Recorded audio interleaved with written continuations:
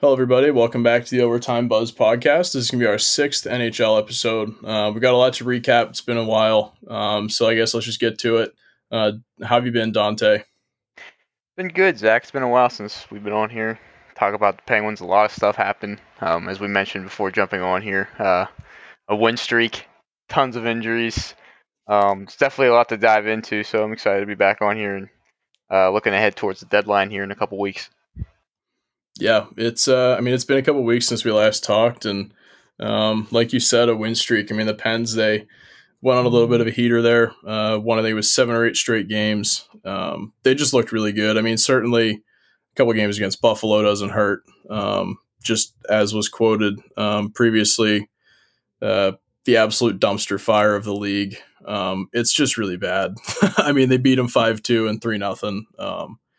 I mean, during that win streak, I mean, you beat the Flyers once, the Rangers twice, two quite impressive wins over the Rangers, Buffalo, and then beat Boston once. I mean, it was certainly good to see, especially winning 8 of 9 like that. It was a good streak, but you can't put too much weight into those Buffalo wins. The Ranger wins are impressive. They've been playing better. The Philly win was kind of like right at the beginning of their downfall, 9-0. I just think that the way that this season's gone, it was good to see. But you also mentioned injuries. If you want to take that one away, at least give a little recap. We can dive into kind of what it means as well. But I'll let you take that one away. Yeah, and then just to touch real quick on the win streak, we mentioned it was a 6-game win streak, but it easily could have been 8 games if you recall back to the second Philadelphia game when Penguins jumped out to a 3-0 lead 10 minutes into the game. It might have been even 5 minutes into the game, and ended up losing that one 4-3 in regulation. But yeah, like you said, games against Buffalo, games against the Rangers, it was good to see. Especially against Philadelphia too, the team that seems to be the team to watch for the Penguins here because Boston has a lot of games in hand. So if there's one team that Pittsburgh's probably going to be battling for that final playoff spot, it's probably going to be Philly. But yeah, so 2 big ones there. The Rangers, like you mentioned, coming into those series of 2 games, they were playing really well, and it's kind of I know it's kind of sad that coming into that they were like, all right, this is the measuring stick game for us. 2 games against the Penguins. Like, are we for real? Can we show this division that we can make some noise? And the Penguins just walloped them. I think it was 5-1 the first game, and then 4-2 the second game. But they're doing better now. The Rangers, I think they're like 2 points behind Philly, but obviously the 2 wins against Buffalo. Those are games you have to win, especially with the schedule as it is and playing only teams in your division and how just abysmal they've been this season. Definitely can't let points slip against a team like that. And then splitting the series against Boston, I mean that was pretty much a win in my book. But at the end of the streak, we have to talk about the injuries because this team is just absolutely decimated right now because of injuries. I mean, you could argue that they're a one-man or a one-line team right now with Sid, Gensel, and Rust on the top line, and then it's pretty much just putting pieces. I mean, it's an AHL squad. Yeah, it is. It's bad. I mean, you got McCann and Kapanen. McCann finally came back the second New Jersey game, but I mean, you've got guys like Freddie Gaudreau, who good hockey players, but that probably aren't regulars in the NHL. You got Sam Lafferty, Rodriguez. I think Zach Aston Reese was on the second line today, skating with the team.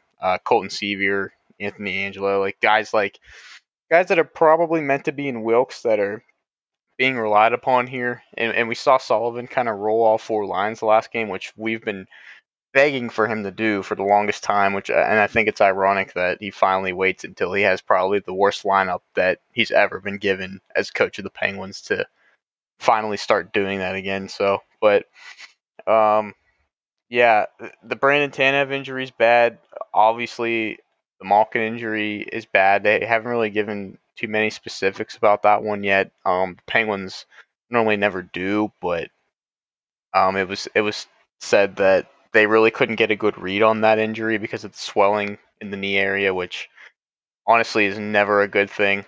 especially with knee injuries. If that area is swollen and they still aren't able to figure out what's going on there, then that's probably a pretty significant injury. So um, they could be without him for a while, and if they are without him for a while, I think it's safe to say that this team's going to be in for a battle to get to that Final Four spot. And it's a good thing they ripped off a 6-game heater like they did before this, because they really, really needed those points now.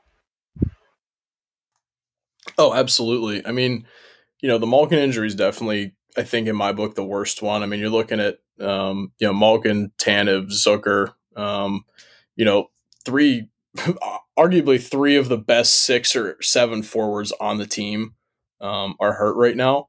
Zucker, they're not sure when in the regular season he'll be back.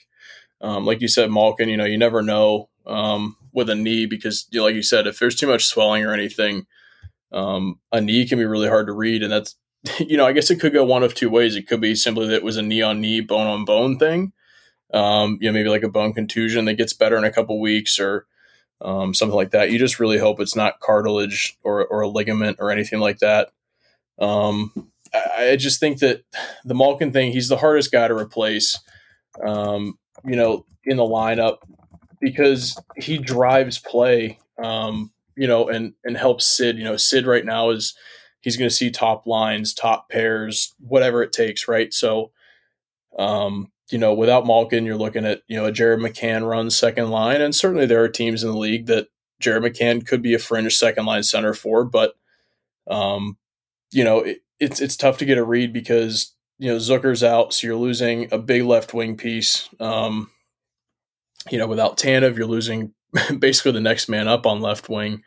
And you're asking Jared McCann to play, second line center. And he did thrive in that role last year, but he's not going to drive play like Malkin. He's not going to take the guys away from Sid. It's easier to kind of rely on Sid when Malkin's behind him than when McCann's behind him. But the thing with that is you're losing penalty killers. You're missing Teddy Bluger as well. Forgot to mention him. Don't know when he's going to be back. They said longer term, but it's a lot. You're really losing pretty much your whole lineup. Kapanen's not going to play the same either. So, like you said, one line team. Yeah, it's just it's kind of upsetting because, especially you just mentioned Kapanen, like the chemistry that Kapanen and Malkin were kind of generating together was starting to get kind of scary. Like, and we talked about at the beginning of the season how Malkin kind of didn't look like himself, and he either didn't have his legs or wasn't really in it, or was it just him getting older? Was it a combination of the three? But like, he finally started to look like himself again, and then this happens. And a note too with his injury, I believe this is the same knee that he injured back in like 2013, or no, I think it I think it was is. 2011 when he blew out his Mm-hmm. knee, the Tyler Myers hit. So that's certainly not appealing. But I completely forgot about the Teddy Bluger injury because there's just been so many of them. I'm glad you brought that up because he's been, one of their better centers, one of their better forwards, period, this season. And that one really came out of nowhere. I know he finished the game against Boston, but and then the next game they're like he's out day to day, and then the next day they're like, oh, he's out long term. I was like, what? So um, it definitely forces the like you mentioned, the pressure is now on Sid to kind of carry this team, keep it above water as much as he can for as long as he can. But that's definitely not a formula for success, especially for this team, and that's why, as you mentioned, the Malkin injury is probably the toughest for this team and easily the most devastating because for as great as a player Crosby is, he could teams could probably neutralize him if he's just like it's just him by himself. But the fact that you have Crosby on one line and then Malkin on another line jumping over the boards right after him, that's what makes this team so special, and that's honestly what's made them so successful over the last, I don't know, 20 not 20 years, like 15, 16 years or so. So his loss definitely hurts, especially at a time where his game seemed like it was finally trending up and peaking. And hopefully they'll be able to get him back sometime before the season's over, at least for playoffs if they get into the playoffs. So same with Zucker, same with Bluger. So I don't know. It's going to be interesting. Going to get to see a lot of guys, I think, get shuffled in and out of the lineup either through the taxi squad coming up from Wilkes, probably going to see a lot of names you haven't heard before playing in the games, and it's going to be exciting to see these young guys finally get their chances and see who exactly takes it and runs with it. So that's something to look forward to, I think. Yeah, absolutely. And I mean, there's a guy that I've kind of talked about with you is Anthony Angelo. He's, in my opinion, of the guys that have come up, probably the most NHL ready. Lafferty's got a lot of decision making things to work on. He's got a lot of speed. He plays physical. Don't get me wrong. He's not afraid to shoot, but I don't think he's quite ready. I think he needs a little bit more seasoning, a little bit more time. He plays with that edge, which is good, but Sullivan just I don't get it. I mean, I know that he makes some crazy mistakes, Lafferty. And Sully, he'll take away ice time for the smallest of things from anybody. But back to Anthony Angelo, he really just plays the game right. He plays with a big body. He knows how to use it. He's not going to throw, massive hits like Tom Wilson or anything, but he's going to get on the forecheck. He's going to lay into some people, lean on them, get them against the boards. He's going to pressure things. And you saw the goal that he scored against Buffalo. I mean, the way that fourth line was rolling, Angelo tipped the puck around the defender, kind of up into the air, grabbed it, threw it down, and all in one motion just ripped it right up top corner. Filthy goal, but he's a guy that he's been in the Penn system for a while. He's a late round pick. He's kind of worked his way there. He's really earned his chance, and I think he's a guy that should stick around, especially in a fourth line role. That fourth line got better when he entered the lineup, and I think it's been noticed. Another guy with a little bit more size is Radim Zahorna. He's a kid that we signed from the European leagues. He was with us through training camp early season, but he's been with Wilkes. He's been producing fairly well,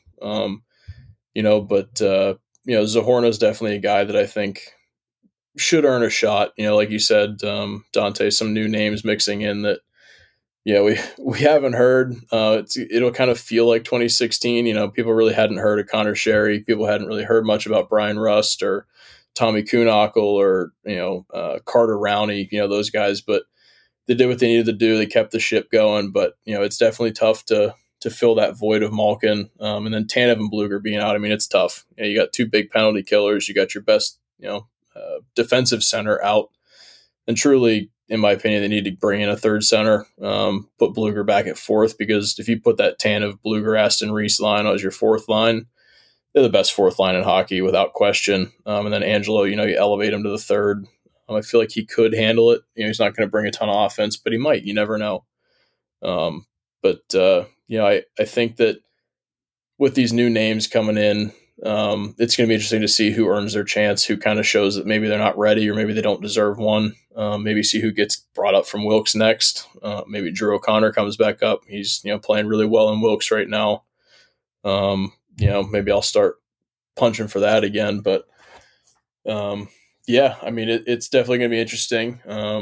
Dante, I guess I'll ask you this: who of the Angelo, Zahorna, O'Connor, that kind of crew that's younger, kind of earning their share of ice time, who do you think is going to step up and earn it, or may make the biggest impact?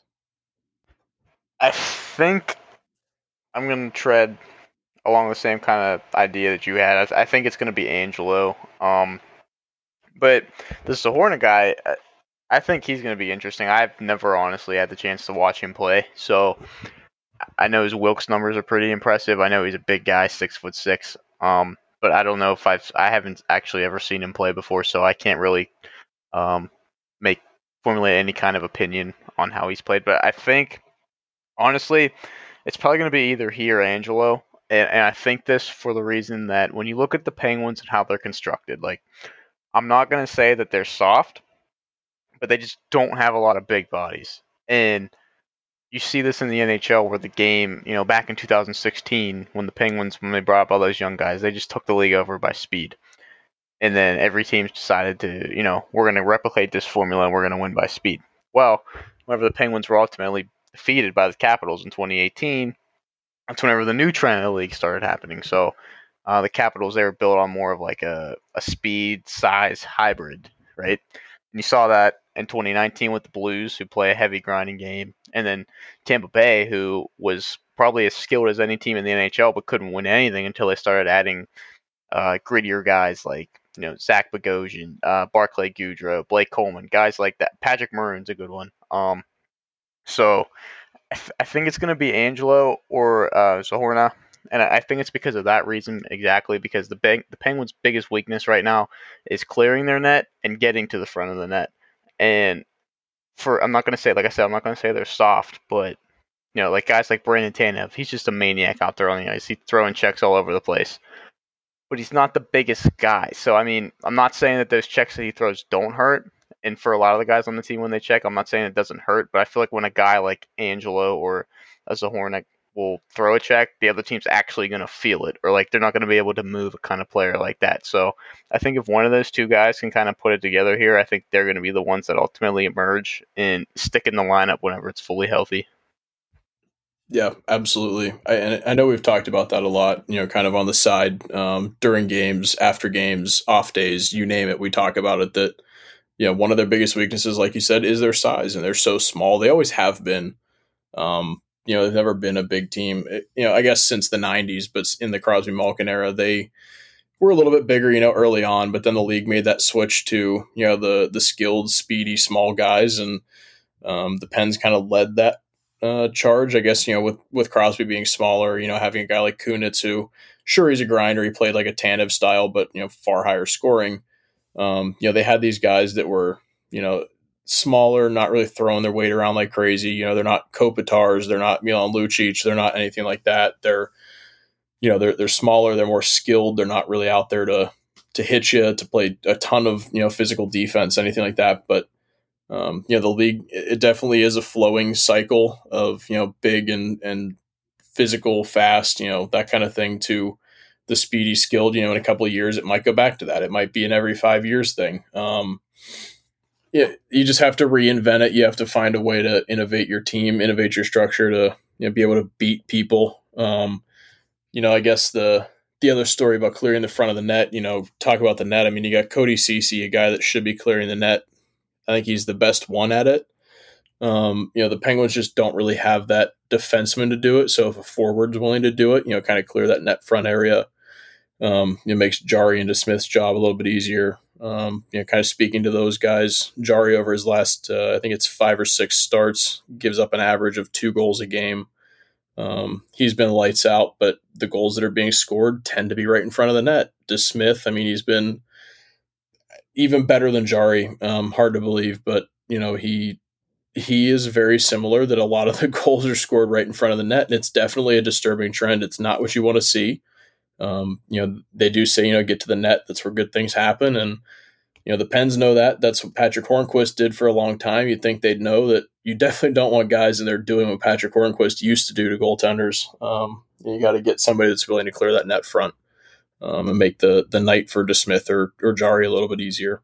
Yeah, and I mean, you listen to some of the post-game press conferences, I mean, and you could go back even probably 1 or 2 years back, and like after a loss, and they'll be like, someone will ask, what do you think you guys did good? What do you guys think you did wrong? And constantly you'll hear players. I know Jake Gensel says it a lot because I've heard him say it a lot of times. So he's just like, we got shots, we were generating offense, but we just weren't getting to the front of the net enough, and that's something that I think that they have to clean up. I mean, it's been, like I said, it's been for years now, and it's not that I don't think it's not that it's due to a lack of willingness. Like I just think, like you said, and like we've said, it's just a lack of size, and there's no harm, or there's no lost sense of pride in that. It's just just unable to do it. So looking ahead, let's dive into somewhat the trade deadline's coming up here April 12th. With the quarantine rules that are in effect, I believe it's 14 days or so, especially if it's a U.S. or Canada team that the players go into. So, Zach, I'll let you have it. Who do you think's at the top of Hextall and Burke's list right now? Nobody. I don't think they're doing anything. Who's at the top of their list? Probably. It's hard to even say, because defense is definitely something that they could use some improvement in. But I don't know. I mean, they It depends on the Malkin injury, I think, more than anything. If you look at it and say, okay, he'll be back in 2 weeks, okay, you ride out Jared McCann. You kind of hope that maybe Zucker gets healthy soon too, or Bluger or Tanev or whoever. You really just got to hope that Malkin's not a long term thing, because if it's long term, the rumor mill's been spitting out Sam Reinhart, but the problem with that, you're going to get outbid by just about anybody. Unless you include a Poulin or a Legare or somebody like that, a higher level prospect. But Hextall doesn't want to do that because he knows right now this team has nothing, absolutely nothing coming up, and there's nothing of value that they could offer to Buffalo that says we will give you this that nobody else can. I mean, you look at, I think Boston is in the running for him potentially.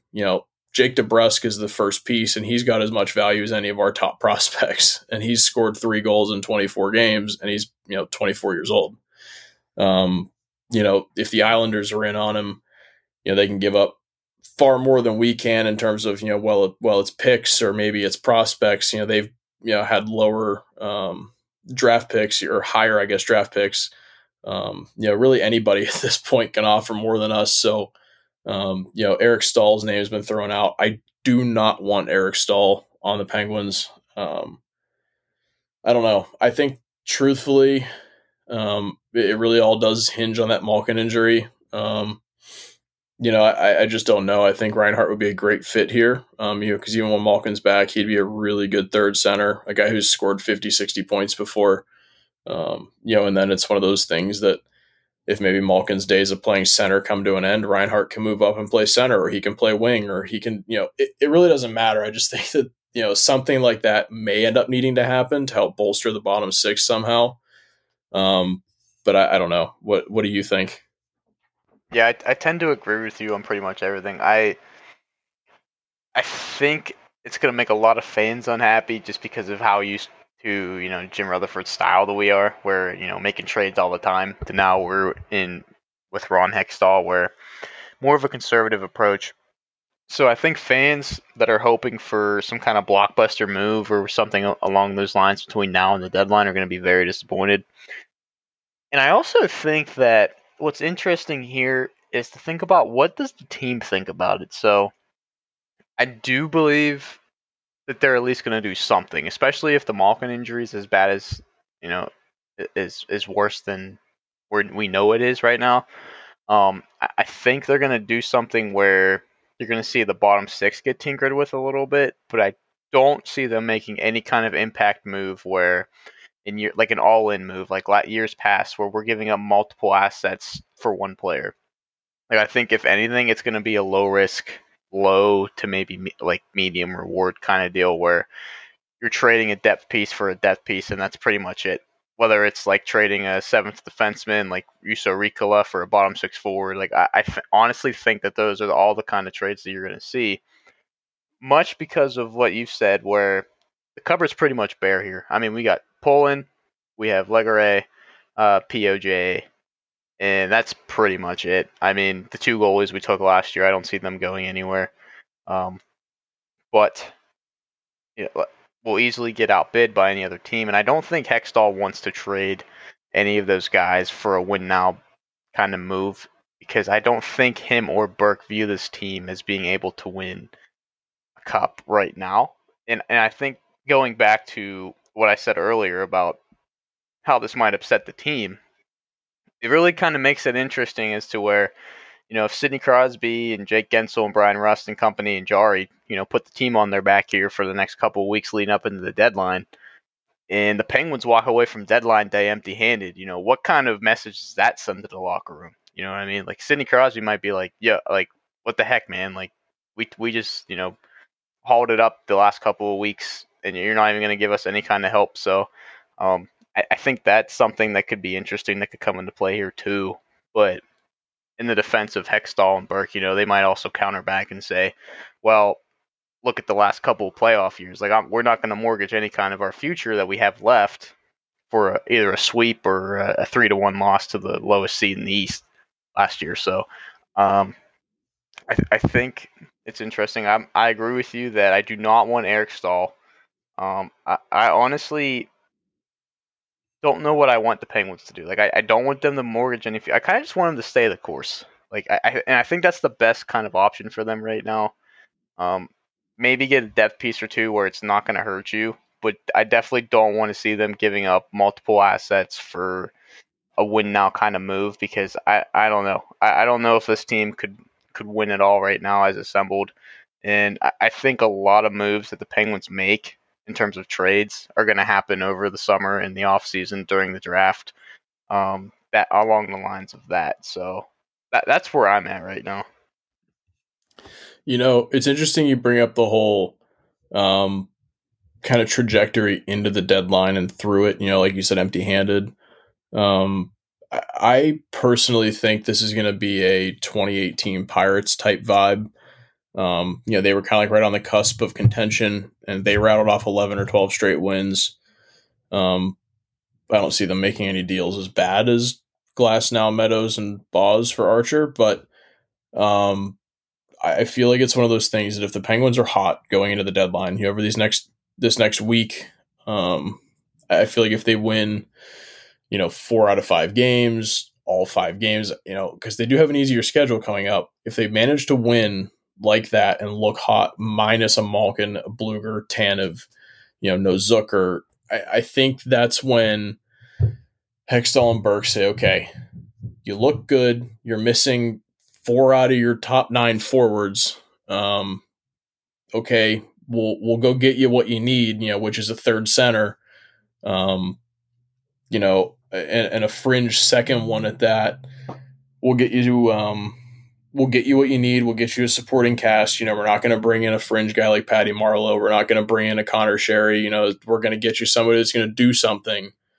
I think that's the way it goes. And if they're playing, kind of every other game is a win, every other game is a loss, they might just say, well, we'll get you a bottom 6 piece and, we'll hope that when the big guys come back, it gets better. But, the only way I see anything really happening would be, like I go back to Sam Reinhart because I feel like he's the only one that, has really come up that would be an impact player for the Penguins enough to, kind of jolt the team would be, Marcus Pettersson plus I don't know, like he doesn't have the same value that Reinhart does. Reinhart a 55 to 60 point center, and Pettersson kind of just a steady, reasonably priced young defenseman. You could potentially sell Buffalo on the idea of that Pettersson's young, controllable, and Reinhardt's probably going to be gone. Even though he's RFA at the end of the year, he's probably not going to want to sign there. It's tough because you got nothing to offer anybody, but also, if they're winning, if they're playing well, if they're showing you what you want to see, you almost have to do something. You can't just say, everybody's hurt. I don't know what's going to happen. So, it's interesting you brought that up, and I really like that you did because I was kind of thinking this whole thing of show me what you got. Basically, this is probably like the prove it week. For obviously Sid is going to be Sid, Jake's going to be Jake, and Rust will be Rust. If the goaltending plays well, they'll be fine. And truthfully, to me, Letang has proven to be one of the most important people on the team right now. He's driving play. He's playing really well defensively, and he's really helped, kind of make up for these losses in terms of injuries. As much as we rode him for a while, he's definitely kind of proven us wrong. But yeah, I mean, to me, that's the way I see it. You kind of just got to play your heart out, and if you play well, you get something. If you don't, well, it's all right. Maybe next year between, like you said, draft off-season moves and free agency, maybe they are able to retool, bring in, Sam Reinhart on an FA deal or something. You never know what's going to happen. Between who gets traded, that kind of stuff, drafted, whatever. So, yeah, it's tough. I mean, it's really the lack of assets for me that I think is what's going to be the toughest thing. And, we talk about Ron Hextall being conservative, but he's also got Brian Burke right there next to him, who I would say is not very conservative at all. So, they have kind of like the perfect balance up there. So I don't think that Hextall would be hesitant to make a move if it was, the right price. But I just have a hard time finding out what could be that right price because I don't want the Penguins to give up any of their top 3 prospects I mentioned, Legare, Poulin, or POJ, and I'm pretty sure Hextall doesn't either. And then, Hextall has made a lot of his, we see it in Philly. He likes to work through the draft. And right now, the Penguins have like 3 draft picks, I think, in this draft. A second, a fifth, and maybe 2 seconds. So I think they have like 4 picks. Or that's second, fifth, and 2 sevens, I think. So it's just tough. I mean, because I really don't see Hextall offering up that number 2 pick for anything, because it's going to be the highest pick he has in his first draft with the team. So I don't see that number 2 pick going anywhere unless he's able to recoup a 1 or a 3 or the same round pick somehow another way. I don't see him touching the prospect pool. I don't see any other team really, unless they have a different opinion than we do, viewing any prospect outside of that top 3 as anyone, that could be an impactful prospect. So I think a lot of it has to do with the approach, but I think the biggest thing is just, their hands are pretty much tied right now. So I think it'll be interesting to watch, but that's kind of, I think, what's going to hold everything up here heading into deadline day. Yeah, I agree. I'm actually going to take a look here at their schedule. These next few games, they got 2 with the Sabres. They got 2 with the Islanders. And let's see, April here. Deadline day, they have the Bruins. They have 4 games between now and the deadline. The Islanders, they've played well, but the Islanders have been playing pretty well, and the Penguins playing them without Malkin might make for a tall task. I don't know. I feel like if you get the 2 wins against Buffalo, it puts you at 44 points. I don't know what the Caps and the Islanders are going to be doing. But obviously, if you can beat Buffalo twice, you get to 44. You split with the Islanders, and you get to 46. Keep the Islanders. You kind of make it an even point exchange. I feel like going 3-4 in those games is enough to warrant some kind of move. But the other side of it is, like you said, assets and guys like Marcus Pettersson, Jason Zucker. Bigger names with term on their deals that are young enough. They'll bring back those assets. I think that Hextall wants.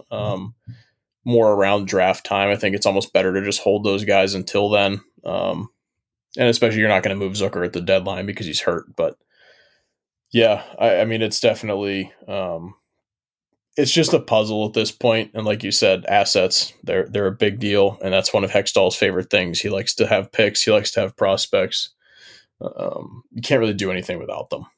Yeah. And I would not be surprised. I'm going to throw a little wild card at you here. I would not be surprised if instead of a addition, we see like someone being taken off of the lineup. Like I would say, for example, since Mike Matheson has been playing a lot better, here in Pittsburgh, it wouldn't shock me at all whatsoever if they just straight up try to dump his contract at the deadline, and it ends up happening.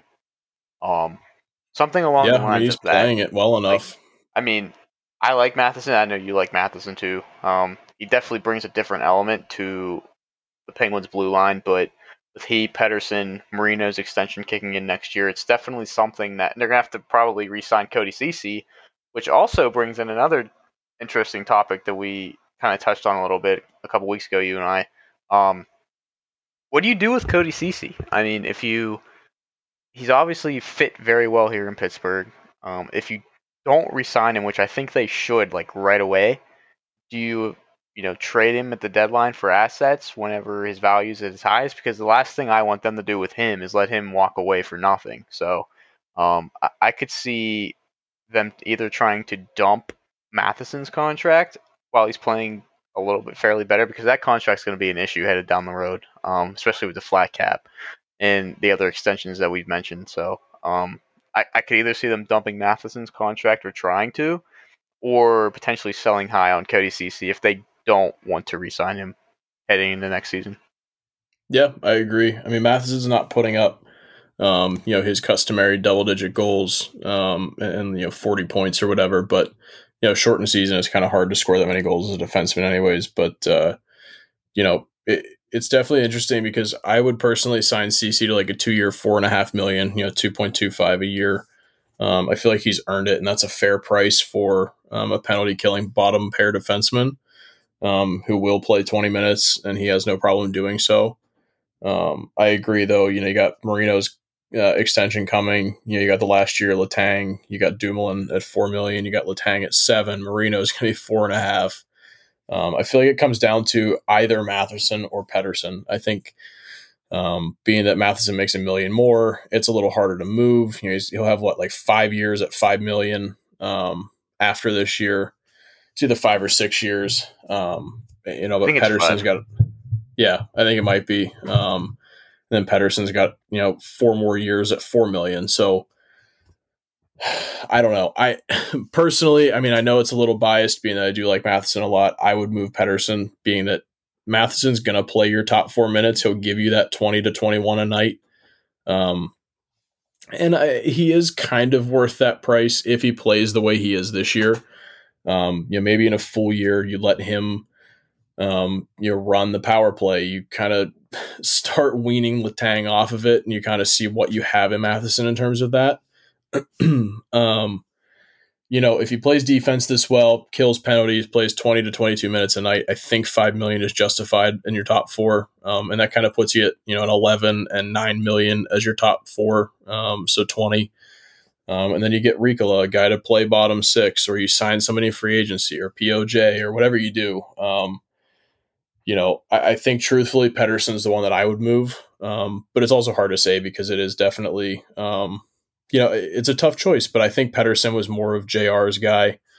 And I don't know if he quite fits what Burke and Hextall want, whereas Matheson will play a little bit more physically. And he does drive play way more than Pettersson does. I think they value that. So I feel like Pettersson might end up being the cap casualty there. Plus $4 million's, not going to complain about that. Yeah, I agree. And I think another thing too is between Matheson and Pettersson, I think Pettersson's going to bring you the greatest return too. For sure. That's definitely going to be factored in. And like you said, you're going to have to pick one of them, because you can't have every left defenseman on your defensive pair making $4 million. Let alone let Mike Matheson make 4.8 on your bottom 6 pairing. So I agree with you. I think they should give him more options. I wouldn't be upset if they decided to trade his contract, just get his contract off the books. But at the same time, he's definitely been something good for the Penguins this season, I think you could say. Definitely bring a new element from the back end that we haven't seen in a while. The defense is scoring a lot of goals this year, which we haven't been able to say much. But, yeah, I fully agree with you. I think Pettersson would be the one to go based off of return, based off cap number, based off fit, pretty much everything you said. Yeah, it's definitely just, a lot to look for. Certainly the new management's going to have, kind of their own scheme, their own plans. So, it's a lot to look at. We got another week till the deadline. And we'll probably do a deadline day episode, kind of that night. They'll be playing Boston, so we'll be able to kind of talk about that as well. But I don't know. It's definitely going to be interesting. You did mention briefly, and I do kind of want to touch on it, the whole quarantine thing, Canada and the United States. You bring someone in from Canada, it's a 10-day wait. You bring someone from U.S. into Canada, it's like a 2-week wait. So I don't see a lot of Canadian to American deals, being that pretty much would be the another third of the remainder of the season. So I think it's going to be a lot of just kind of maybe not intra-division or intra-division, correct? It might be something where we make moves with the Central and the West, but the North pretty much stays the same unless they move players amongst themselves. So yeah, and could also see a lot of those deals could probably get done if like 10 or 14 days before the deadline. So that way, at the deadline, they'd have those players. So I think that's something that could be something to watch for too. A lot with these Canadian teams, like here over the next week or so. Teams might be looking ahead with the quarantine, so and looking ahead with the trade deadline. So we could see a lot of deals could happen here within the next couple weeks or next week or so. Yeah, I completely agree. It's definitely going to be a quieter deadline, but it's going to be a good one at that. I think that the Penguins have 2 directions they could go. I don't really think there's a middle ground. I think it's you either move stuff for assets or you do try and get that piece, all depending on the injuries and all depending on the team's performance over these next 4 games. I think if you're able to play really well, win all 4, it kind of forces management's hand. Even if you take 3 of 4, you kind of have to beat Buffalo twice. If you split with the Islanders, that's fine. So yeah, I think truthfully, there's a lot riding on these 4 games. There's a lot riding on the health of Malkin more than anybody else. So yeah, I mean, if it's gonna be a wild week in terms of kind of how this all plays out. So is there anything else you wanted to add before we cap this one off? I think that just about covers it all. Yeah, I agree. I think that was a pretty good analysis of what the team's looking like, and we'll talk again in about a week. Hopefully the deadline has gone well, and there's no reason for us to meet before then for anything crazy or worse happening. Let's hope. Yeah. All right, guys. We'll talk to you on deadline day. Be safe, and we'll talk to you then. See you guys. Be safe.